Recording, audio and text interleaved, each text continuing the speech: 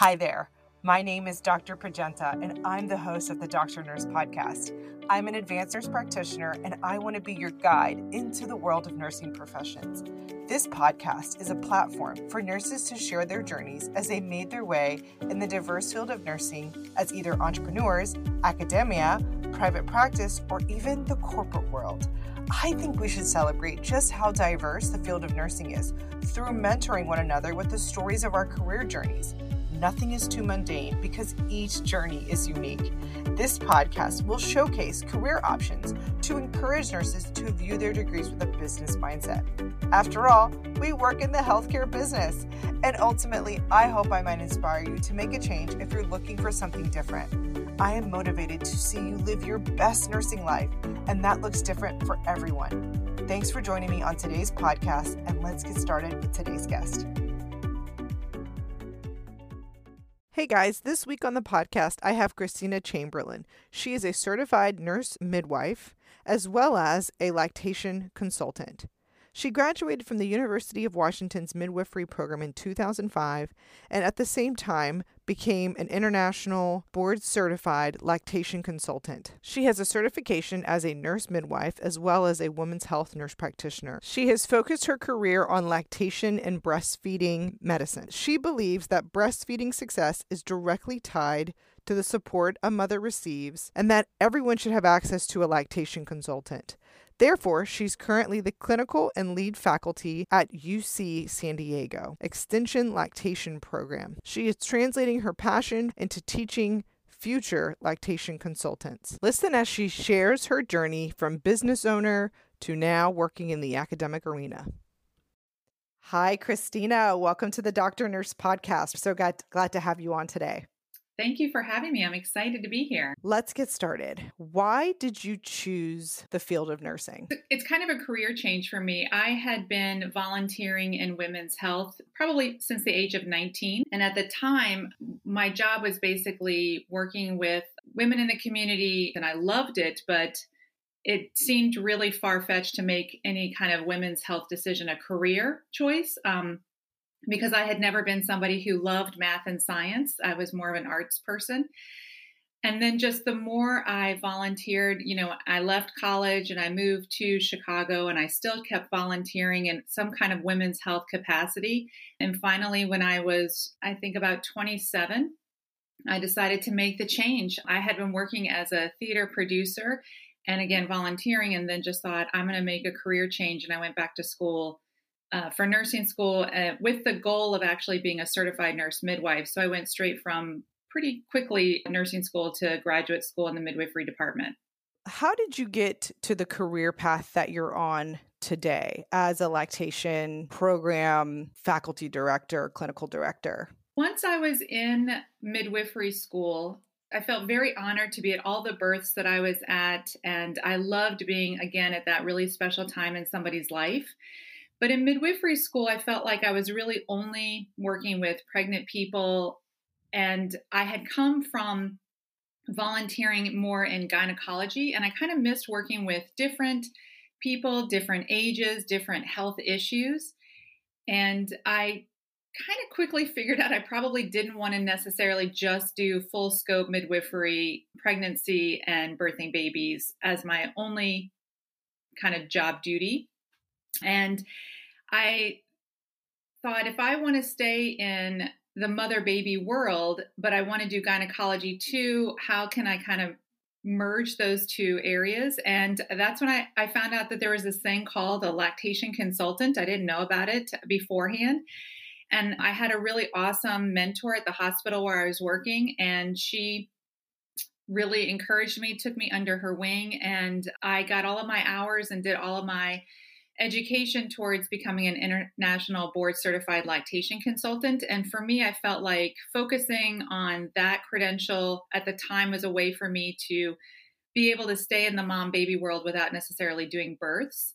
I did not anticipate it to be my clinical focus, to be honest. I just thought it was like something extra I could offer my clients.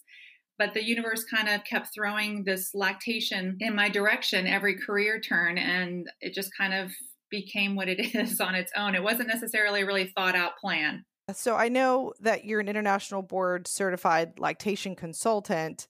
I know you went to midwifery school and that you're a women's health nurse practitioner. How did you get to be a lactation consultant? What certification did you obtain to get that role? So, to be an international board certified lactation consultant, that actually is its own certification credential. That's the IBCLC behind my name. And in order to become an IBCLC, depending on which pathway you choose, you have to do 95 hours of lactation specific education, didactic education, as well as a certain number of clinical hours where you're directly working with breastfeeding dyads. And so, again, depending on what type of program or what pathway you choose, it's either 300, 500, or 1,000 clinical hours. So I had done all of that while I was in graduate school, so that when I was done with graduate school, I was also able to sit for the exam, for the IBCLC certification exam. That's incredible. How did you know? I guess you kind of touched on that. Whenever you were in your clinical experience, you were exposed to a lactation consultant? Right. So as a nurse, I worked mostly in the mother baby unit or postpartum unit. And I worked at a hospital that had 5 lactation consultants on staff. So not only was I really kind of thinking, how can I bring mother baby into women's health if I'm not doing births? But I also, as a postpartum nurse, the majority of my clinical experience was working with breastfeeding, right? I mean, that's what you're doing postpartum is Yeah. you're breastfeeding this new baby. And so a lot of my day to day was just helping people breastfeed, learn to breastfeed, educate about breastfeed. And I didn't have any children at the time. I had not breastfed anybody before this. And I just thought, wow, it just makes sense. We should all be breastfeeding. And I'm kind of surprised that it's not better supported or better done, because very quickly I started to figure out that if people had support, they were more successful at breastfeeding. So it actually really kind of felt like a real call to public health. Like if we all can get our babies breastfed or breast milk, then we're all going to be healthier people. And so that's where kind of the passion towards breastfeeding came about. And then throughout my career, I just felt like that theory was really proven over and over again. You know, I have friends now who have children, either adult children or in high school or much older. And that when they find out that I work with breastfeeding dyads, they tell me, "Oh, I wish I had met you when I had babies because I just didn't have enough milk for my baby." And I think that's probably not true. There are definitely some situations where women don't make enough milk for whatever reason, if there's a true physiological issue going on. But most of the time, it's that people don't have the support they need to breastfeed. A lot of people don't have access to lactation consultants. They don't know that that's a thing. We don't support breastfeeding in America. We don't have long parental leaves, maternity leaves. We don't always support pumping in the workplace. So we don't really create a cocoon of support around breastfeeding success. My job as a lactation consultant, it really is to provide that support. And I have just seen over and over the difference. If somebody has support, they're much more successful. And even if they don't necessarily have the breastfeeding experience that they want, they feel better about it because they get to kind of define what breastfeeding is for them. I would just like to share that during my birth of my son in the hospital, we saw a lactation consultant. And I just remember how beneficial she was at helping me with latch. You're so right. When you're supported after you have this baby, they don't come out with a manual. Nobody tells you how to feed a kid. That lactation consultant is there. She really does help calm the storm. Well, and I love being a lactation consultant, but to be honest, I don't think we should need lactation consultants. I mean, it used to be that new parents learned how to breastfeed because they had their own mothers or aunts or sisters or other community members who would support them, and they would see breastfeeding in the community. They would see their family members breastfeed, and they kind of would get that support within their inner circle. But we, don't live like that anymore, right? Most of us don't live near the grandparents, so we don't have that kind of support.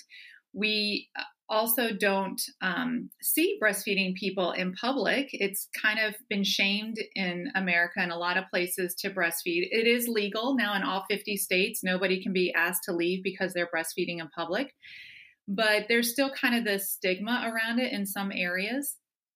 And so a lot of times the people that I work with, the first time they really see a baby breastfeed is when they're breastfeeding their own baby. Of course, it's new and scary and interesting and weird and wonderful and all of that. And if it's your first time, there's just this learning curve that's so much bigger than if you had already seen it happen in your community or already kind of normalized it in your own little inner circle or your world. And we just unfortunately don't live like that anymore. I completely agree that if we were being exposed to, I just think the whole pregnancy birth process, I think there'd be a lot less shock and that hurricane storm, this is insane, I don't know how to process everything that's going on type mentality. And so I think for myself, one of the things that I do with my friends is I just give them like the raw, like truth of it, of like, hey, this is my experience. And I think sharing your experience with others is so pivotal for feeling less overwhelmed. I think, and I'll just kind of add like a little side note, like all my friends that had babies naturally, they were like, oh, this was so awesome. Let me tell you, like they did share their stories about having babies naturally, but none of my friends that had C-sections shared their stories. And so I remember when I was having my C-section, I had no idea what to expect. Mm-hmm. And now I share my C-section journey. And I think there's a lot of shame around C-sections and women really struggle to be like, oh, my body failed me. And in a way, like that shame keeps us from sharing. And it could be the same, almost like what you were describing with breastfeeding, that they're like, I didn't make enough milk. I didn't. So there's almost this shame that women carry that then they end up not sharing. So then you end up not giving back. And more women kind of get in that same cycle of like, there must be something wrong with me. And it's like, no, we're all struggling. There's also a lot of, in the lactation world, I think it's really interesting because people can get really defensive around the topic of lactation, depending on their personal experience. I have seen where people think, I don't want to breastfeed, or I don't want some lactation consultant forcing me to breastfeed, and, want to work harder than the parent at breastfeeding. So if somebody doesn't want to breastfeed, I'm not going to work harder than them to talk them into it for sure. But I think also it's hard for some people because, like you're saying, that shame of not being able to breastfeed, again, for whatever reason.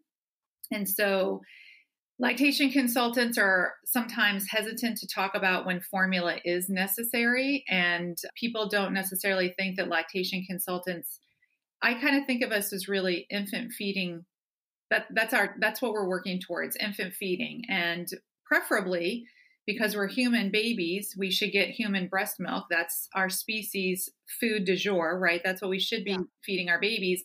But if human breast milk is not available, then thank goodness we have formula. I mean, I kind of think of formula as medicine, and I think most of us do kind of think of it that way. It's necessary when it's necessary, just like any other medication would be. But if it's not, and the parent wants to breastfeed, then let's figure out a way. Let's support this person. And it might be hard in the beginning, but I have seen lots of people who struggle, myself included, for the first few weeks, but end up having a really lovely breastfeeding journey. And again, I think it really all boils down to what kind of support, because it is hard. Just like, we need support in raising our children, and that's easier when we have support. So is breastfeeding. So for the nurses that are listening and are thinking about, a career change, doing something different, when they think about a lactation consultant, at what point in your career did you start to feel proficient in what you were doing? Well, I started off as a lactation consultant when I was already a CNM, a midwife. So I could bring all of that into my midwifery role, but I also moonlighted at the time. I did a few hours every month just as a floor lactation consultant. So I became really proficient first at newborn feeding. And because, when you're in the hospital, really you're seeing babies 0 to 3 days old mostly. So I got really good at newborn. And then when I decided to venture out on my own and I started seeing older babies, at first it really freaked me out, to be honest. I was like, oh my God, you're 8 weeks old. I don't know what to do with you. You're huge.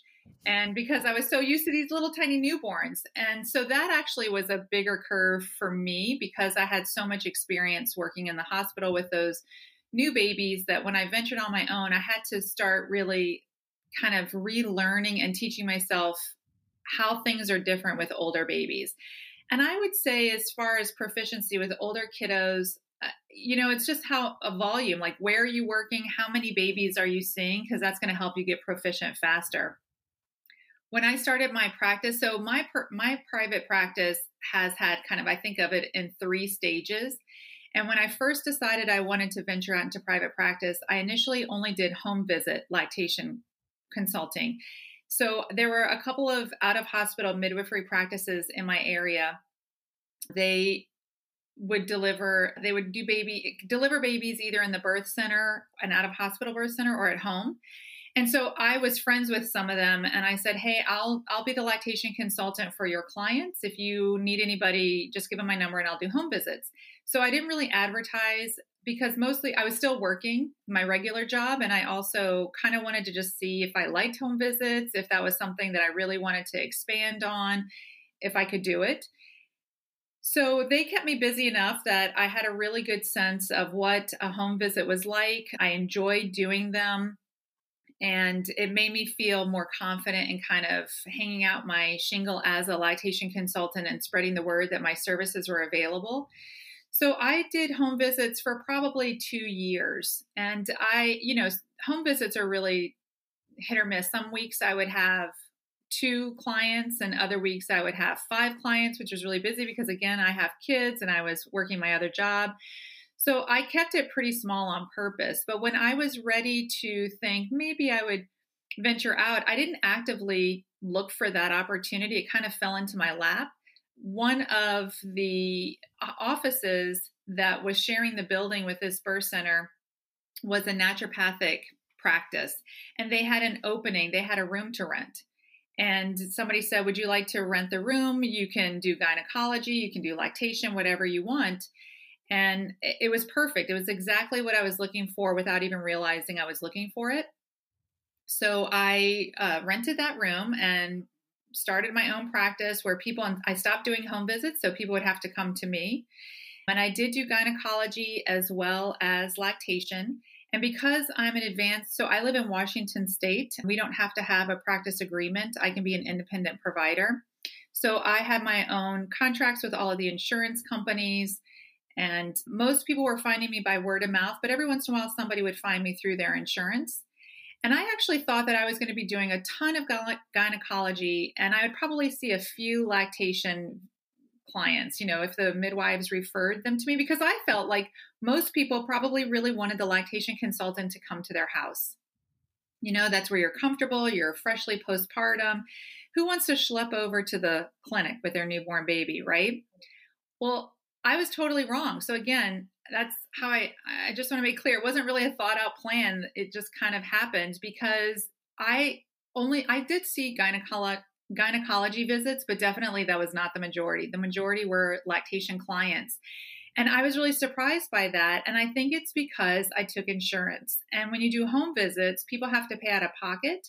Or at least back then it was even more so. Nobody was paying for home visits. And so people would have to submit my super bill to their insurance in hopes that they would get reimbursed.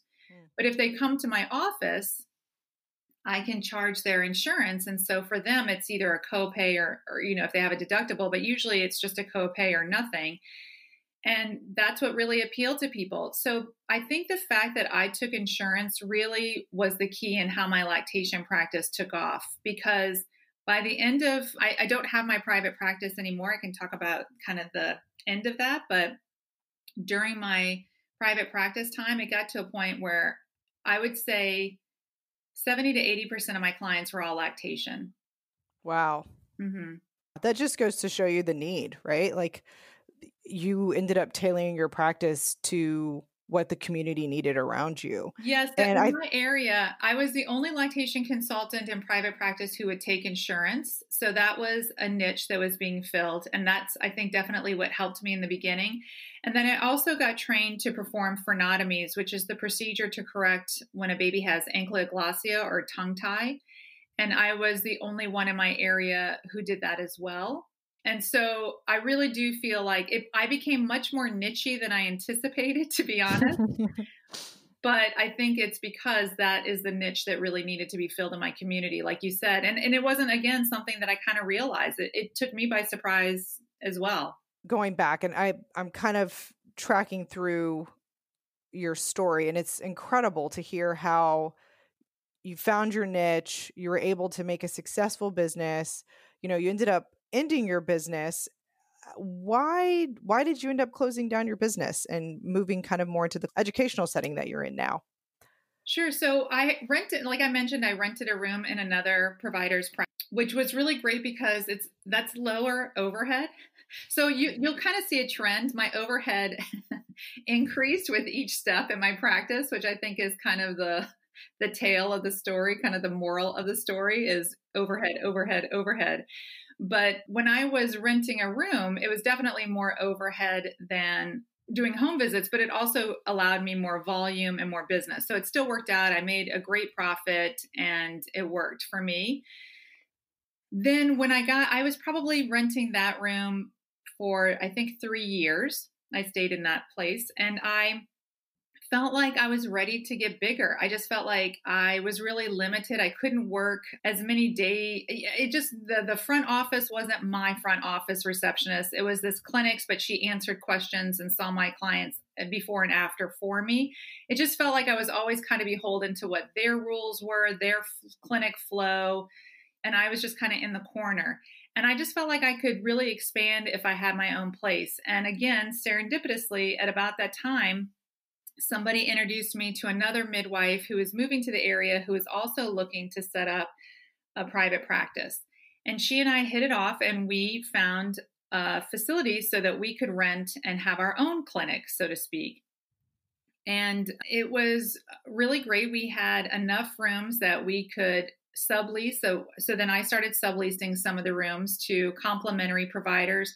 And we really felt like our clinic was kind of a one-stop shop for women's health. We provided gynecology, we did some fertility, we provided breastfeeding medicine, and then we also had an acupuncturist, a massage therapist who also did cranial sacral therapy, which was definitely something that our clients wanted for their infants, and that helps with breastfeeding. I can get into that later if you want, but and then we had a mental health therapist there for a little while as well. So we felt like we were really trying to create a women's health center that really supported people during their specifically pregnancy and postpartum, but we saw people even beyond that for different issues. But that's really kind of what we wanted to create for our clinic. And we were there filling a niche and it was really awesome. And I felt like I was really proud of what we did because people would say to us, like, I feel so welcomed here. I feel so relaxed here. I feel like I know I'm being taken care of because especially that it was one stop shop. They felt like they didn't have to go and see a bunch of different providers for different issues. They could just come and hang out with us and see whoever they needed for whatever they needed.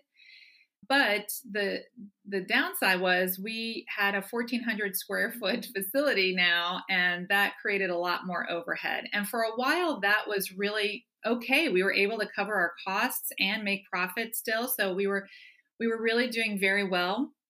And our last year in business, though, that niche was starting to be created or filled by other providers. I think we were really the first ones to offer what we did. And then other providers started to catch on at how profitable it could be to fill that niche as well. And so we started having more competition. And I think some competition is great. I definitely don't shy away from competition.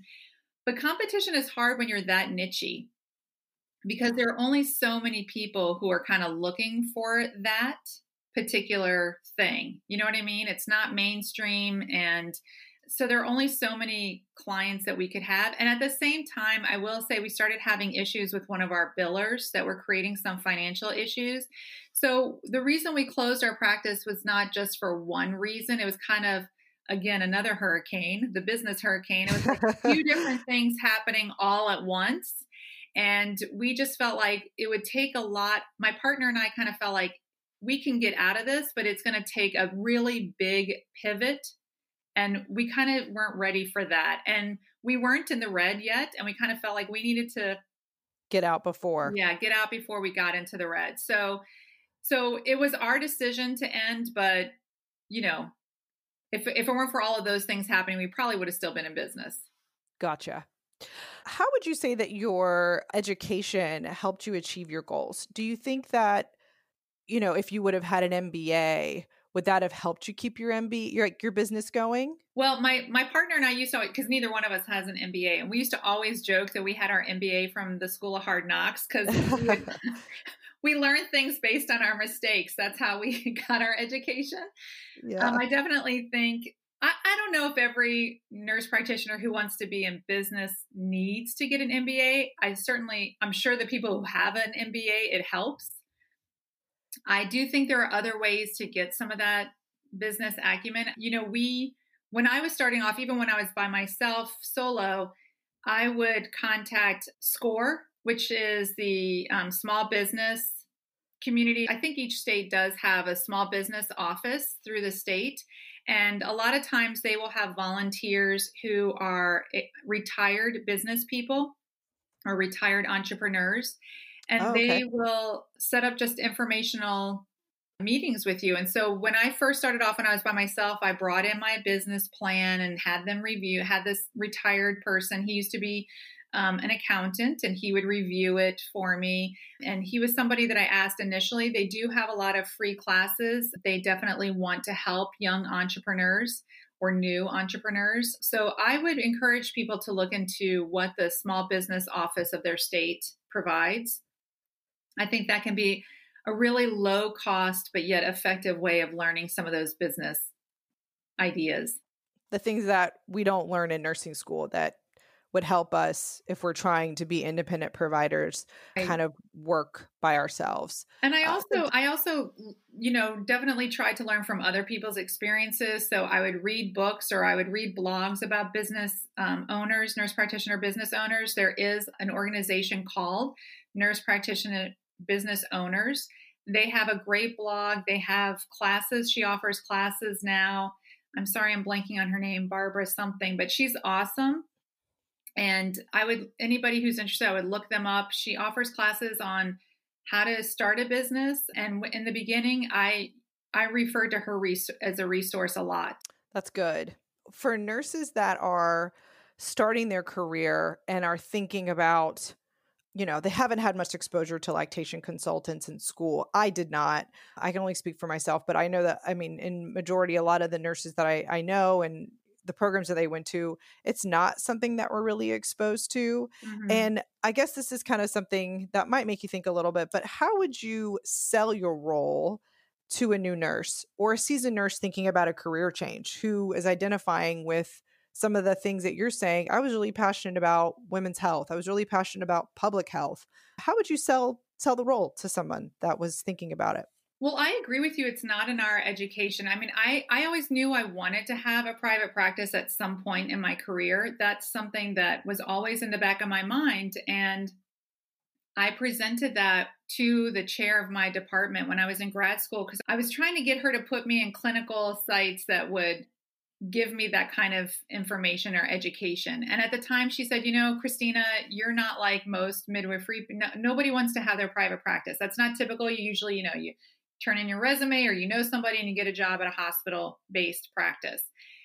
And I knew that probably wasn't where I wanted to be anyway. So I agree that it is definitely not a part of most programs. And I think that if somebody is interested, though, I mean, I think I have had lots of people, I will tell you, I have had people ask me, like, I want to be in a private practice. And I remember one time a young midwife, she, you know, wanted an informational sort of interview, just pick my brain, because she was thinking about having a private practice. And I asked her why she wanted to have the practice. And she said, well, I'm having trouble finding a job. And so I thought I'll create one for myself. And I think that's definitely a viable reason to open up a private practice, but I think that for that to really work, you have to know really what you want to do in your practice, not just rent a space and open up shop. Because having a private practice, while I think it's extremely rewarding, it's one of the things I'm most proud of in my life, but it's not easy and it's very stressful. I was charting at 9 o'clock at night after I put my kids to bed when they were younger. I was definitely answering calls and on the weekends, and So how many hours I a had week? employees, and that's its own headache sometimes. So having a private practice, depending on how small or big, it's definitely not easy. And so I always tell people, if you go into private practice, it's because there is a real reason that the idea of a private practice resonates with you. For my partner and I, we had very personal reasons for wanting a private practice. And this particular person, she didn't seem to me to really have that kind of passion. It's more like, well, I got to pay the bills and I can't find a job. So again, I think that's a good reason, but I think there has to be more. Otherwise, private practice is going to be more than that person probably bargained for. Exactly. How many hours a week did you work? Well, so I would see clients at the time, I would see clients 3 to 4 days a week. And then we would try to have at least one day for our admin. So that was the day that we went through our accounting situation. We would kind of go through our accounting, or we would have meetings about marketing strategies, or we would try to just I would have to call back all these insurance companies. That takes up a lot of time. That actually started taking up more and more time than when I first started. I think there have been a lot of changes in insurance over the years, and definitely I could see that more because I was in private practice dealing with them directly. But we try to set aside at least one day a week for us to have kind of a business day to just go through all of that, so we didn't lose anything or didn't fall behind on anything for the business part of it. Sure. How did you keep a work-life balance as being at your job, coming home, like you said, doing notes, accounting, and even in your current role, do you feel like you have more work-life balance?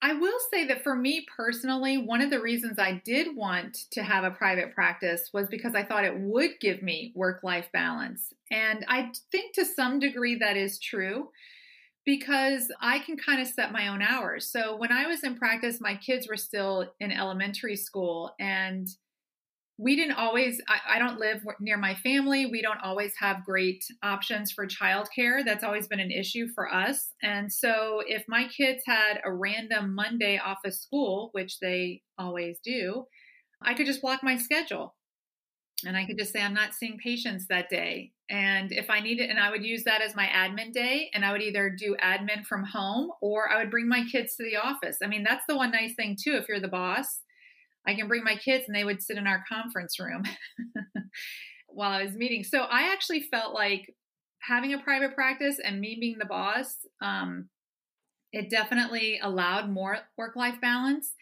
And everybody I worked with happened to be female and were moms. Everybody was mom. And so we all got it. And I definitely think you can have that even in working with males. But I felt like because we were all moms and we all got it, there was always a day, we didn't have kids running through our clinic. I don't want to make it sound like that.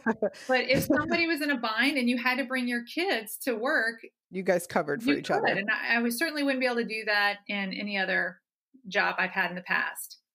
So it sounds like having the support of other coworkers, being able to kind of cover, that helped you have better work-life balance when you're in private practice, but working in the clinical or the educational setting right now, and you're saying more overhead, has that provided more freedom to a certain extent?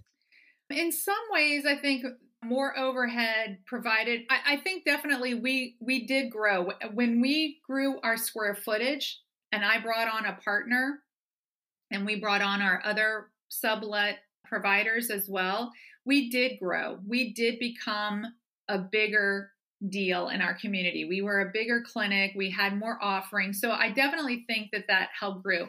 In hindsight, I don't think we needed quite such a big space because that would have helped our rent be lower. Our rent was definitely our number one Cost. cost.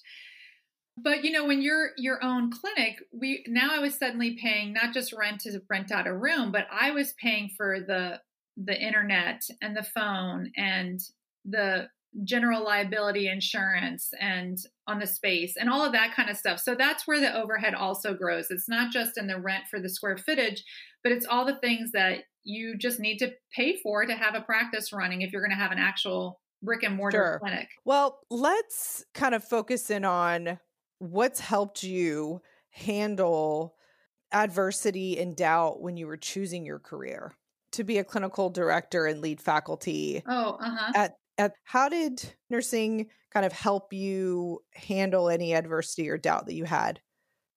I do still see clients clinically, but the bulk of my job is through education. And the reason I made that switch, so even when I had my private practice, I was adjunct faculty at Bastyr University, which is a small private health sciences college. And I love teaching. I taught in the midwifery program there. And when I closed my practice, I was no longer teaching there, but I kind of was thinking, what do I want to do? Do I want to go and work in somebody else's clinic? Which I have to say, I do think that once you work for yourself, it can be very hard to switch and go back and work for somebody else. So that idea was less appealing, to be honest. And I thought, what did I like about my job? Or what did I like about having a private practice or anything? And I kept coming back to education. And it wasn't just when I taught the midwifery students, it was my patient education. Like that was the part I really enjoyed clinically. I loved teaching my clients and empowering them so that they could make better health choices, so that they could know as much as me to a certain extent without having to go to school. And that was the part I loved the most. And once I figured that out, I kind of thought, I do think that there's an issue with some of the ways that we're being educated. And I think that lactation specifically, if we had more opportunities for people to become certified, which first you have to go through all this education, then we would have more lactation consultants and everybody would have access to one if they chose to see one, and they would get that support that I keep talking about. So that's where I kind of went in that direction. I think that having a private practice has helped me because I don't necessarily, in my program, in my job now, I don't just think about how can I educate these students, but I also have to think, how can I get students? I have to think from a marketing point of view, how can I get students to want to be in our program? And how can I help get instructors who want to be in our program? So there's a little bit of marketing on that end. And it is a business. I mean, all educational programs are also a business. And I definitely am a part of those conversations in my role. And I think that I would not be as savvy if I hadn't had my private practice. So I love what you just said there. I feel like that is really the overarching idea, that because of the process that you went through your business, now that you're in education, you're still looking at it with a business mindset, even though you're doing something kind of completely different, but it's still the same. And somehow you're still seeing the forest through the trees, which is really critical, I think, for new nurses to understand that every experience that you have is actually leading you, all these little experiences and things that you go through end up helping you at whatever you end up at, because the experience is always going to end up being useful. Like it doesn't ever go away. It's not like, oh, if you hadn't owned your own business, then you would still be good. Like you're great at your current job because you owned your own business. Oh, and I also think it kind of depends on, again, it's what your goal is. I mean, if your goal is, I just want to be a clinician, I want to clock in, clock out, see my patients, give great care, and then go home, then that's great. There's definitely room for that. We need those types of people. But if you are interested in kind of healthcare with, capital H healthcare, I think the business piece of it is just as, if not more important to focus on than just the clinical piece, because especially in our country, healthcare is a business and you never know what opportunity. I'll tell you, when I had my private practice, I got a cold call these two guys were developing this product that was specific to lactation, and they needed a lactation consultant for their partner. It was a startup. And at first I was like, so not interested in a startup. And then they contacted me again and I was like, okay, I'll listen to you. I ended up working on that startup with those guys for 3 years. I would have never in Wow. a million years dreamed of doing a startup, of creating technology towards breastfeeding success. I mean, it just was Wow. never on my radar. But because I had a private practice, they were able to find me. And because I had a private practice, some of their, I'd be in these business meetings with investors, and definitely I was the least experienced of them all in that realm, in that world, but I got it. And I wouldn't have gotten it if I had only been a clinician working in a hospital or a clinic, because that wasn't what my job entailed. That wasn't what I was exposed to. And I think to kind of go back to the question, you handled adversity and doubt through going back to your original why. You went back to why you went into nursing. You went back to why you went into taking care of patients. It's what ends up bringing you through any fears or any doubts that you have towards, I can't do it. It's just go back to your why. And Yeah. I think that's how you've been approaching all the different areas of your business and at your current job in education. And so I'd like to ask, and this is going back towards kind of the start. I remember you mentioning about a mentor, how she took you under your wing when you were kind of a new nurse, and she really pushed you towards kind of getting those hours. How have you found mentors as you've gone through your career in nursing? Because it's one of the things that I think I found to be extremely difficult, is to kind of have a nurse take you under your wing, not bully you, not make you feel like, in this like adversarial role, but kind of more like, this is someone I really look up to. Have you been Mhm. able to find those along your career again? Or was it just that one isolated time at the beginning of your career? I do. I think I agree with you. It can be hard to find a mentor. I also think that sometimes having anti mentors is just, I mean, I can think of people in my career who I'm like, oh, she's teaching me what not to do or how not to act. So I've had a few of those. But I think that I'm also somebody, my personality is if I want to know something and I think you have the answer, I will hunt you down and ask you. And I cold call people. I introduce myself to people at conferences. I'm the person who is like running across the ballroom because I want to talk to that person. So I'm not afraid to do that, but I do make sure that if I hunt somebody down and I ask them for their time, and I'll say, I want to do X, Y, and Z. I consider you somebody who knows more than me. I'd love to pick your brain. Can I take you out to coffee or whatever? I make sure that I have very specific questions I'm prepared to ask them, because I have to show them I'm not wasting their time. I have really thought why I'm asking them these questions. I have a genuine curiosity. And I've done a little bit of research so that we are having an educated conversation. Again, I just want to make them aware that I'm legit in my asking, so that they don't think I'm just, wasting their time, like not taking the situation seriously. I have to show them that I'm serious about it so that they take me serious. That's good. It sounds like you turn everyone into a possible mentor. There's something you can take from anyone. And I kind of feel that same way. I feel like there's like, I'm a nurse, you're a nurse, but there's a niche, there's experiences that you've had that I haven't had. So let me just pick your brain. Let me see what you've been doing. I think most people love to talk. I mean, Yes. I have only had like one or two people who I can tell kind of maybe see me as competition. And Mm. so they don't really want to talk to me. But I think there's room for all of us in the same regard. If somebody comes to me and says, I'm thinking of going to midwifery school, or I'm thinking of becoming a lactation consultant, I will never say no, because I would do the same. And I can't expect people to say yes to me if I'm not willing to say yes to the next, generation or whatever. I think that that's something we should all be more willing to talk to each other and not necessarily think of each other as competition. Because one of my employees that I hired when I had my private practice, she has a private practice now and I work for her, and we love each other. We never think of each other as competition. We think of each other as how can we make this all work better for our clients? So I think that if we kind of get away from that idea, then we're more willing to help each other. It's all going to be better. It's a win-win.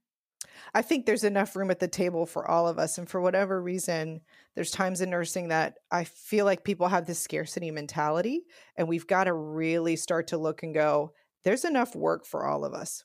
We can calm down. Like, we're all going to be able to get what we need done. And I think if we start to look at it like, and not in a scarcity mindset, but in a mindset of there's enough for everyone, you will feel less threatened by people reaching out for mentorship or reaching out for, hey, can I pick your brain on something? I think it also like puts good karma out into the world. And it's just, Oh, sure. it's just good things will come back as you give. And I say that, but one of the reasons I closed my practice is because there was more competition. So I might sound like I'm completely contradicting myself, but I agree with you. I do think there's room for all of us. Yeah. Because I know not every client loves me.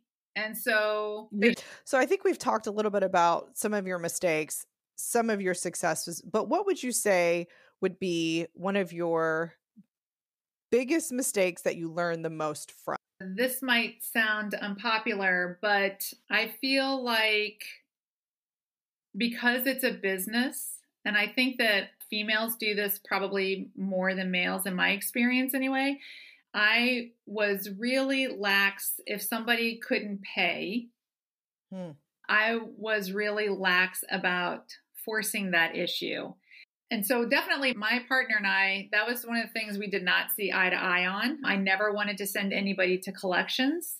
And so we would write off a lot of the invoices that we had. I mean, not a ton to where, I mean, that's not why we went out of business or anything, but enough to where it's probably not the best.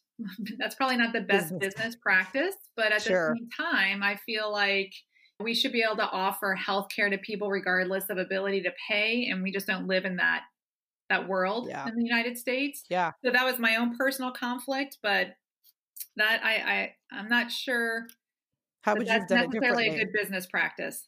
How would you have done it differently?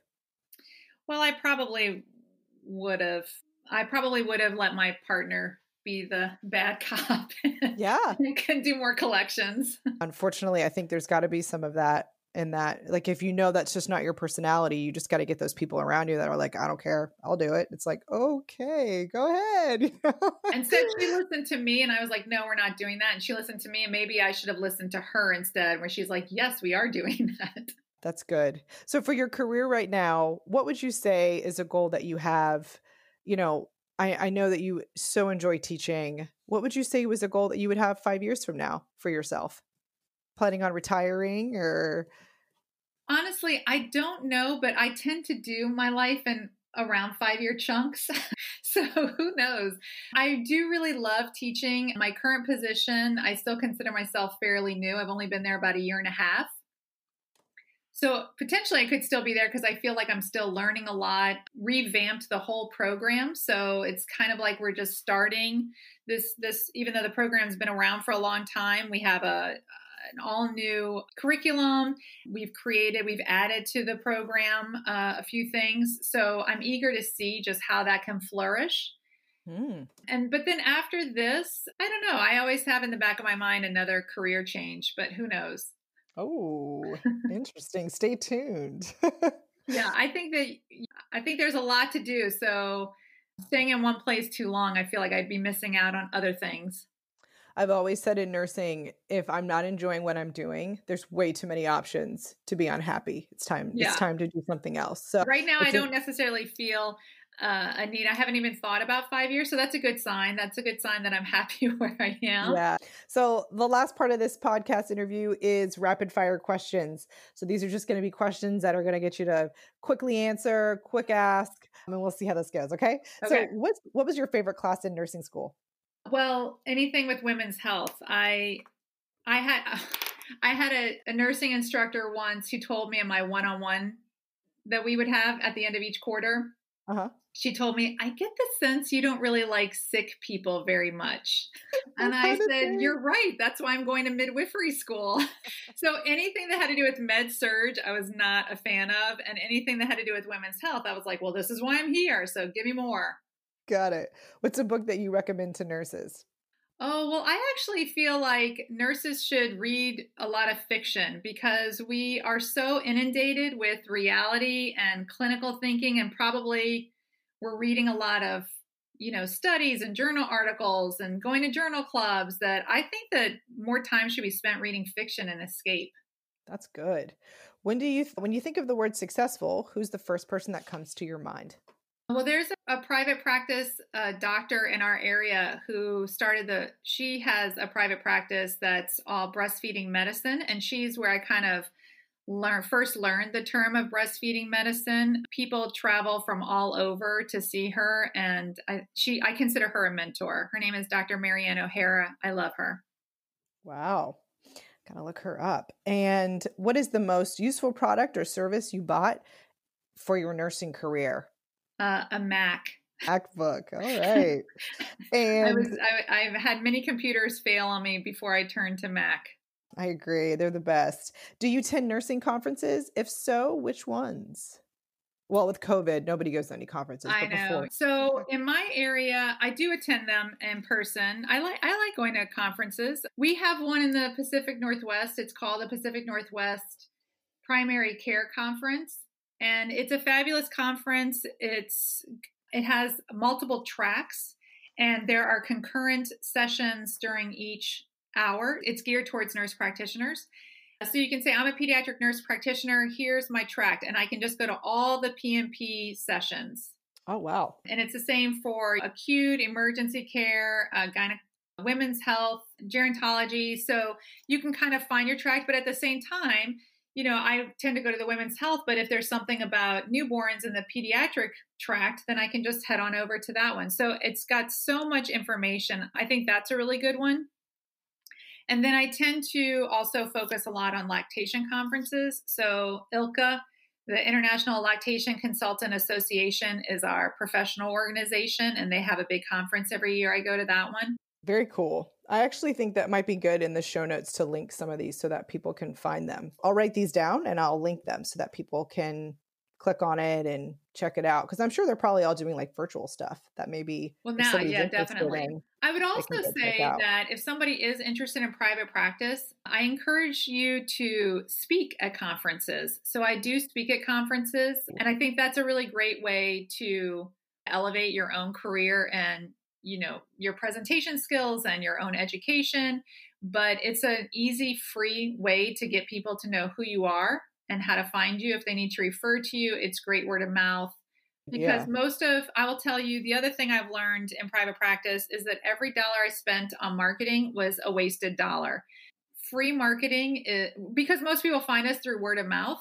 So whatever was free was actually better advertising. So we would have the local papers or blogs do stories on our clinic, or I would speak at these conferences and get people to know me. That's definitely, so I would push that. Go to conferences, but also speak. That's good advice. Well, thank you so much, Christina, for being on our podcast today and sharing all your pearls of wisdom. I know that so many nurses out there are going to be so thankful to hear your journey and how you got to where you are today and that exposure to kind of your path.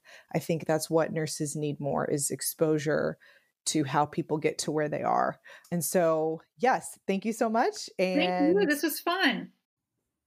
We are at the end of our time together. I really enjoyed the chat.